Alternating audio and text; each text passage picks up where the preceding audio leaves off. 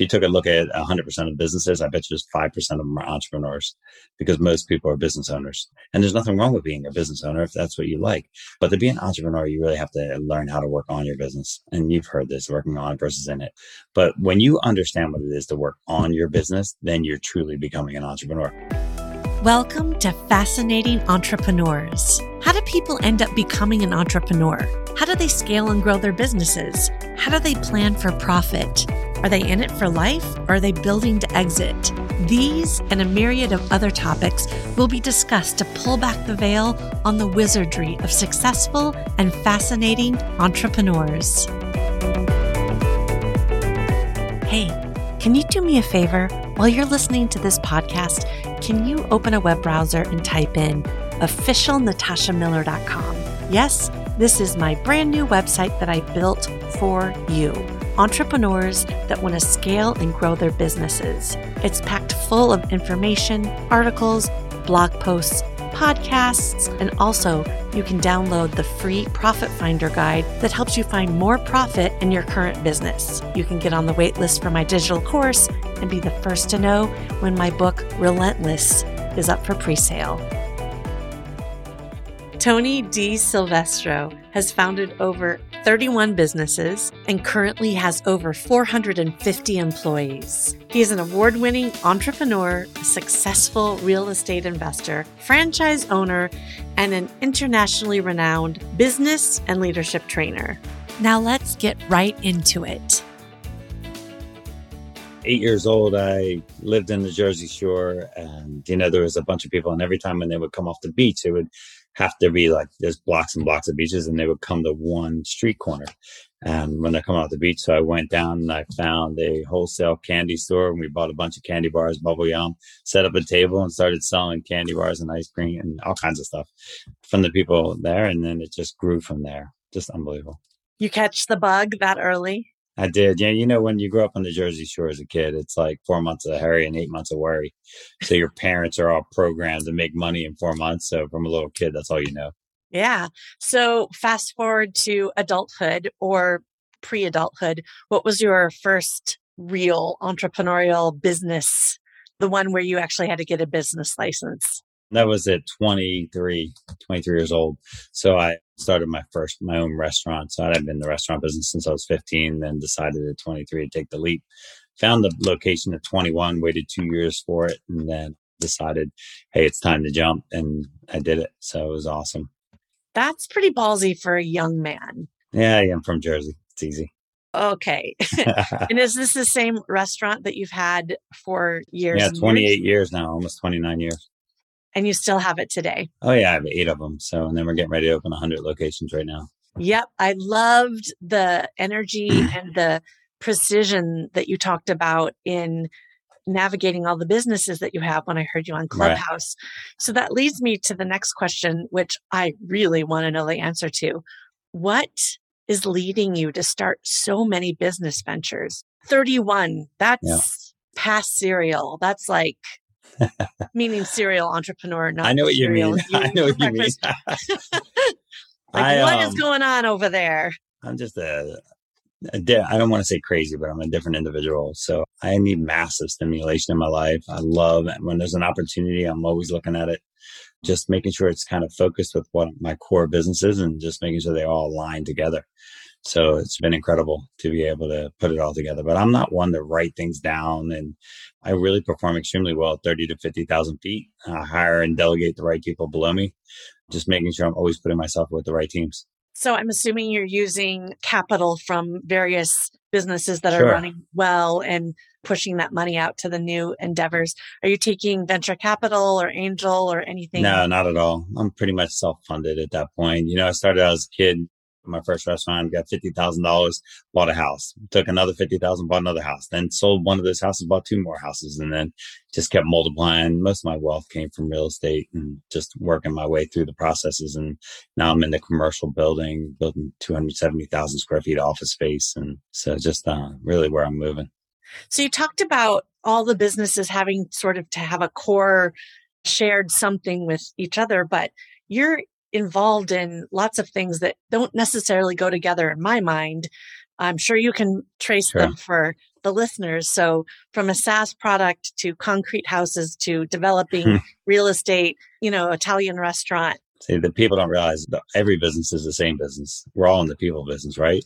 So the one common thing that we all do together, we're all in business, is 98.6 degrees, right? So we need human beings to be able to produce what we do. So if you can communicate and you can motivate people through process and procedure, then you can open up any business and they're all the same, right? So like people are like, how could you be a builder? Like, well, when I learned how to build a pizza, it's no different, right? So I'm taking a raw material and using it to build something. So construction's the same exact way. So then I go into my SaaS company and my training company and the same exact thing, right? I'm moving people, right? I'm letting people and employees have upward mobility and show them a path to greatness. And that's been my whole life. So out of the 31, have there been businesses that you would admit to saying wasn't a great fit, didn't work, lost it? Oh, heck yeah. You kidding me? What were they and what were some of the elements that made that not stick? One of them was a restaurant. And so what that was not paying attention enough to the demographics where the location was. It was on a college campus. I thought it was the best thing. I said, this is going to be great. We're going to open up a little express unit right on campus. It's a captive audience. About 8 months in, so, man, why are we not busy? And come to find out, my broker left out a very key item that there was 74% financial aid on the campus, where average is about 24%. So these kids couldn't afford to eat.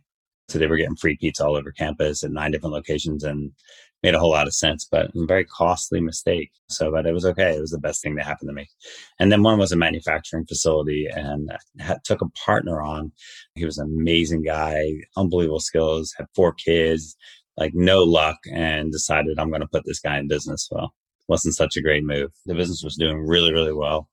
We were distributing all over the whole state of Virginia. And, but he just started doing all kinds of crazy stuff, and the business started failing. And then when you're in manufacturing, you start depending and you put all your eggs in one basket in manufacturing. That couple of the bigger clients we had started losing their business, and we're traveling all over the state for this one account, and they started closing. And so it was kind of interesting.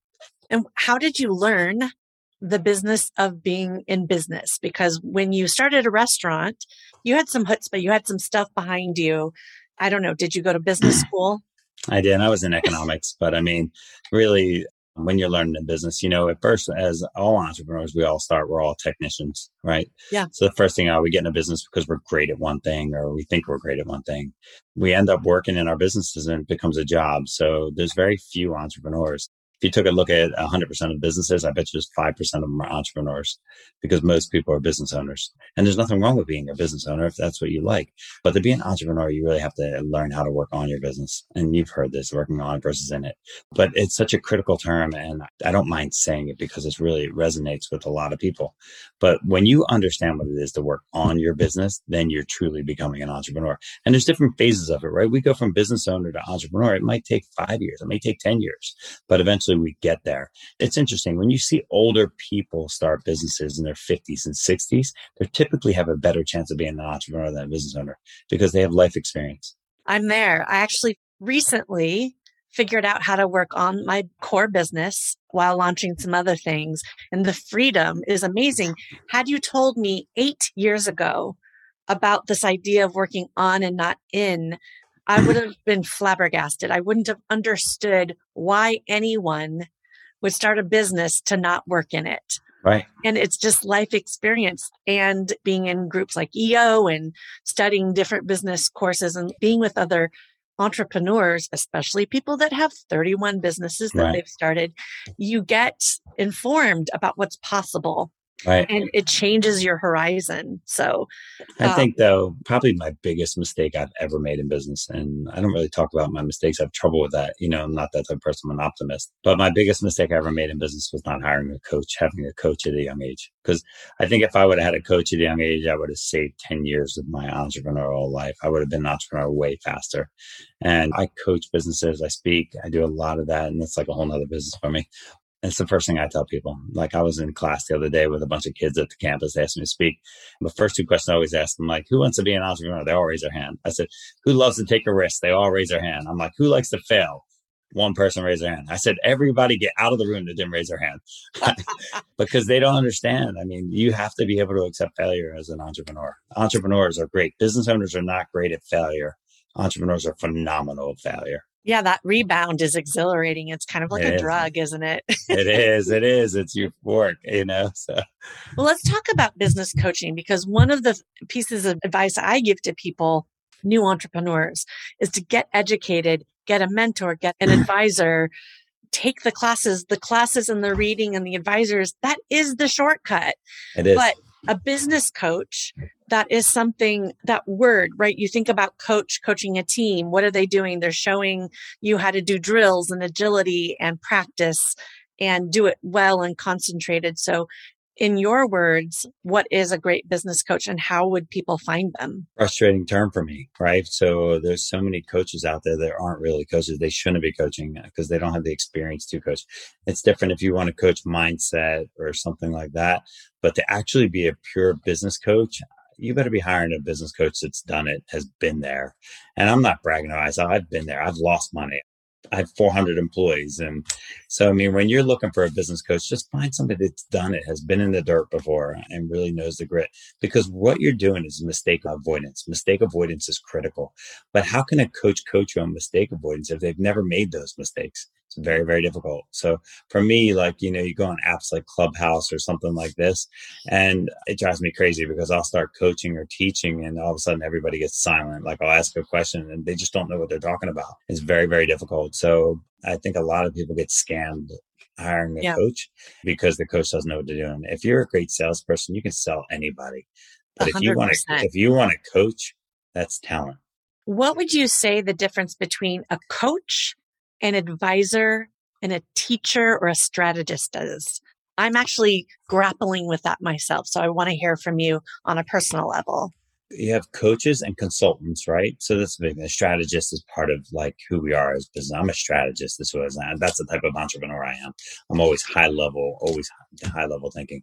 But the difference between a consultant and a coach, somebody can coach you, but very few people can consult you.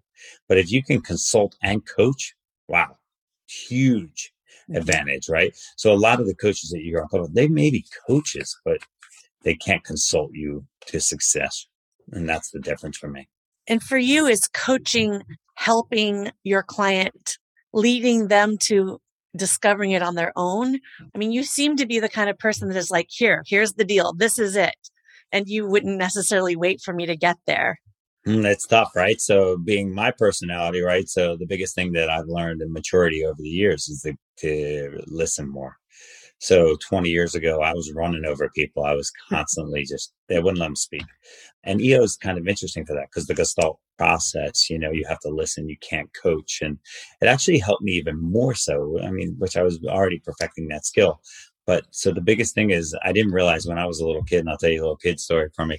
My stepfather used to sit me down and he'd bring the yellow pad and I had all these problems and he would just write. And all of a sudden, like he would just give me the answer. And I'm like, God, this guy's brilliant. What I didn't realize is I gave him all the answers. And then all he did was articulate it back to me. And I think that's what coaching is really listening because, it's their vision. It's their process. It's their procedure. All your job is to do is to tweak it and make it even better. Give them that little nugget that's going to make their process and procedure or business better. Yeah. Thank you. Thank you personally, but thank you for the listeners. No doubt. So this is kind of a pivot, but which space that you work in is most challenging in business to run? Real estate, franchises? I know that can include F&B, SaaS, restaurants by far. No doubt. You'll hear so many people, to be honest with you, say the restaurant business is the hardest business in the world. And it's only because we depend on so many people. In my construction business, I have no employees. In my SaaS business, I have 2 employees. In my restaurant business, I have 400 employees. You know what I mean? In my real estate investing business, I have 0 employees. I don't know, my real estate management companies, I have no employees. I mean, so I have a great wife. Don't get me wrong. Don't get me wrong. But Yeah. the thing is, the restaurant industry is extremely difficult, but that's what's actually made me become a better entrepreneur, because the restaurant industry, and I'm franchising. So once you get to the level where you're franchising, it's all about process and procedures and systemizing the systems and delegation and everything, because you'll never get to franchising unless you perfect that. Although there's only 3,800 franchises in North America, and 400 open a year and 400 close a year. But it's because they don't invest the time to create those processes and procedures. Yeah, I am a big fan of processes and procedures and automation. And I built the system that runs our company in Salesforce in 2013 before I had the idea of scaling and growing. And for anyone listening, I love to say this out loud. It has enabled us to produce 777 events with 2 people in operations in 1 year. You understand the magnitude of that. But if you're not doing that, then you're just hobbling yourself, right? So the question about restaurants, I interviewed Josh Kopel, who's an EO member out of San Diego, and he said that restaurant net profit is typically in the 4 to 6% range. That's 10% really is, like doing well. And why? I mean, it's different for you because now you have numbers, right? After like the 3rd restaurant that you open, that's when things start to kick up. That's what I've learned. I could be wrong, but yeah, talk to me about that. They don't know their numbers. They're not focused on their numbers. I've been running 15 to 20% ever since I started the business. So EBITDA was always everything to me, right? So how do you negotiate your contracts? So a lot of people don't know how to negotiate, right? So a lot of people in our space, I buy from one vendor. I buy from US Food for my restaurant business, right? But I negotiate my deals. I have more buying power buying from one vendor than I do from 4. But an average restaurant guy will have 4 different vendors, and he thinks he's scheming and trying to figure this out. But they just don't understand their numbers. And then location expenses, and what are you doing? Your general expenses and controllables that you can control. You have to control the controllables. And that's what they don't do. And they don't focus on that. And then obviously marketing. So many people waste money on marketing. And a lot of things I teach is ROI first marketing. Do you know what the outcome is going to be before you actually place the marketing piece? So there's 100 different aspects why people don't make money, but 4 to 6% is extremely low. I mean, why be in business? You're not making money. Exactly. And that was the question I asked him. So, I mean, he had a $3 million Michelin rated restaurant, but it was painful, right? It was painful. And so that's interesting. I think anyone listening that has a restaurant or a F&B business really needs to get a hold of you, but also get a hold of their expenses, right? I was also thinking there's a lot of labor, right, that goes into serving people. Sure. And we complain as consumers about the cost of food and then the cost of tips. But I think, in my opinion, and I'd love to know yours, is that we should be paying more for the service of great food being prepared and delivered to us. It's an experience. And I think it's changing the mindset of a lot of people to get there. What do you think? I teach it every day. It's the 2 things you said. There's one that's very valuable and one that's not. It's not really about the food. It's about the experience, right? So if I go to a restaurant and I have an amazing experience, I'll be okay with subpar food. But if I have amazing Michelin level food and the server's terrible, it doesn't matter.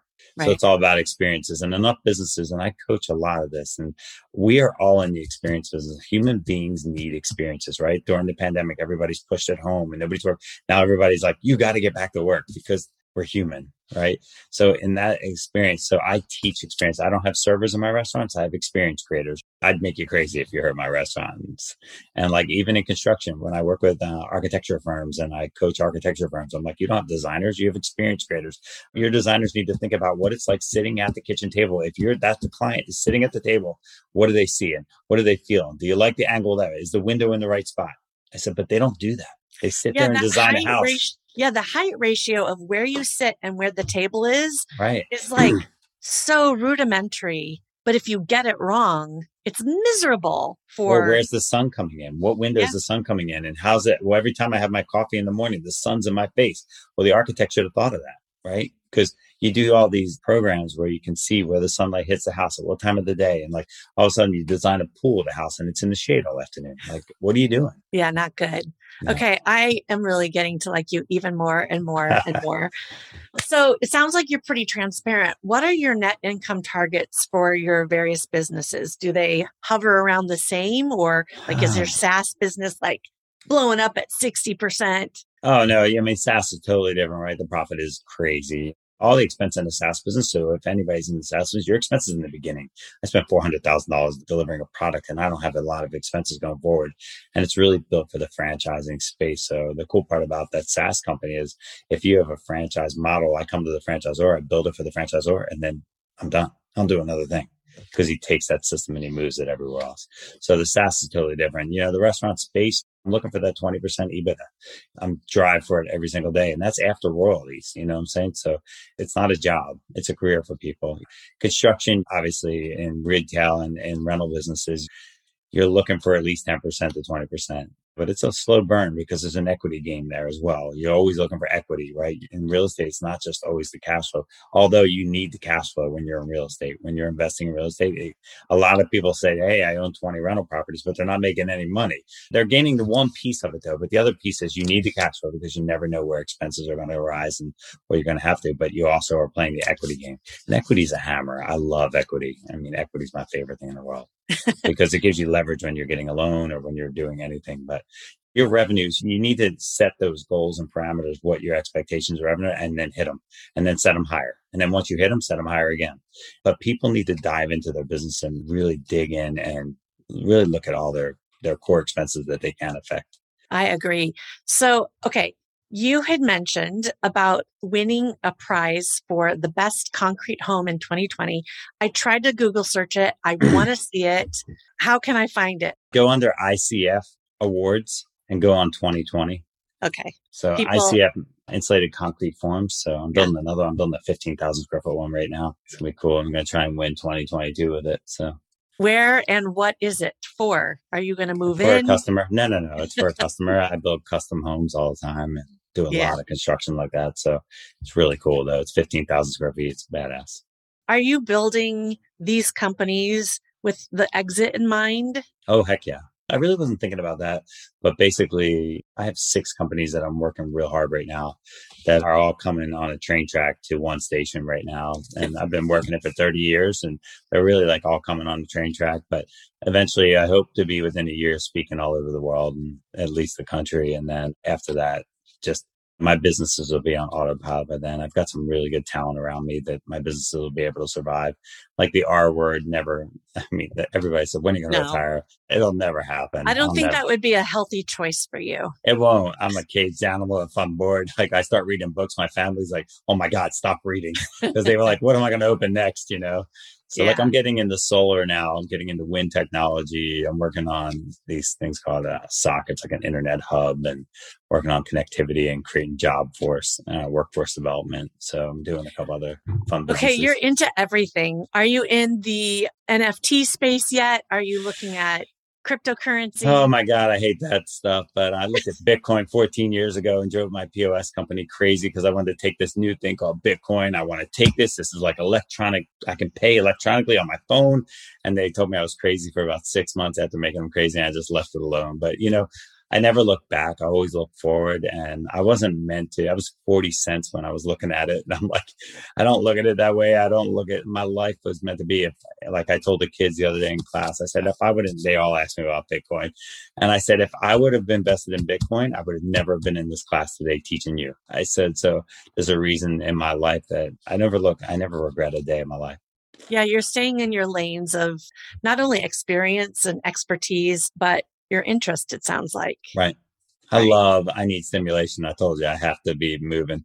So even talking about these wind turbines that go on every light post all over the world, they're a horizontal wind turbine. They're made in England. They're not even really in the country yet. But doing something like that is so rewarding for me because we're saving the environment. It's a phenomenal business. You can help young people that are getting killed with electric bills. They put one of these in their backyard. It's awesome. We're on their building of the house and they're saving all this money. And it's just a fun new business. And that's what I need. I need that. Yeah, I'm getting from you that like the businesses and the way you live your life is like it's gaming, right? You're playing a game and you're winning a lot, mostly, hopefully. Yeah, sure. And you're also changing and affecting positively the world, which I assume makes you feel good about the legacy that you're building. Sure. I am definitely not profit or power driven. I am growth driven, 100%. I don't know, like growth is everything to me. If you want to say what drives you, it's success, it's growth. I want to just keep growing. I want to be better than yesterday every single day of my life. So I lean forward. I don't have a rear view mirror in my car. I just don't look backwards. Not that I don't take what happened yesterday and create a solution with it, but I never look back at it ever. I'm always moving forward. Tony talked about why he started so many businesses, the EBITDA he's looking for in each business, and how he's trying to impact the world positively. For more information, go to the show notes where you're listening to this podcast. Want to know more about me? Go to my website, officialnatashamiller.com. Thank you so much for listening. I hope you loved the show. If you did, please subscribe. Also, if you haven't done so yet, please leave a review where you're listening to this podcast now. I'm Natasha Miller, and you've been listening to Fascinating Entrepreneurs.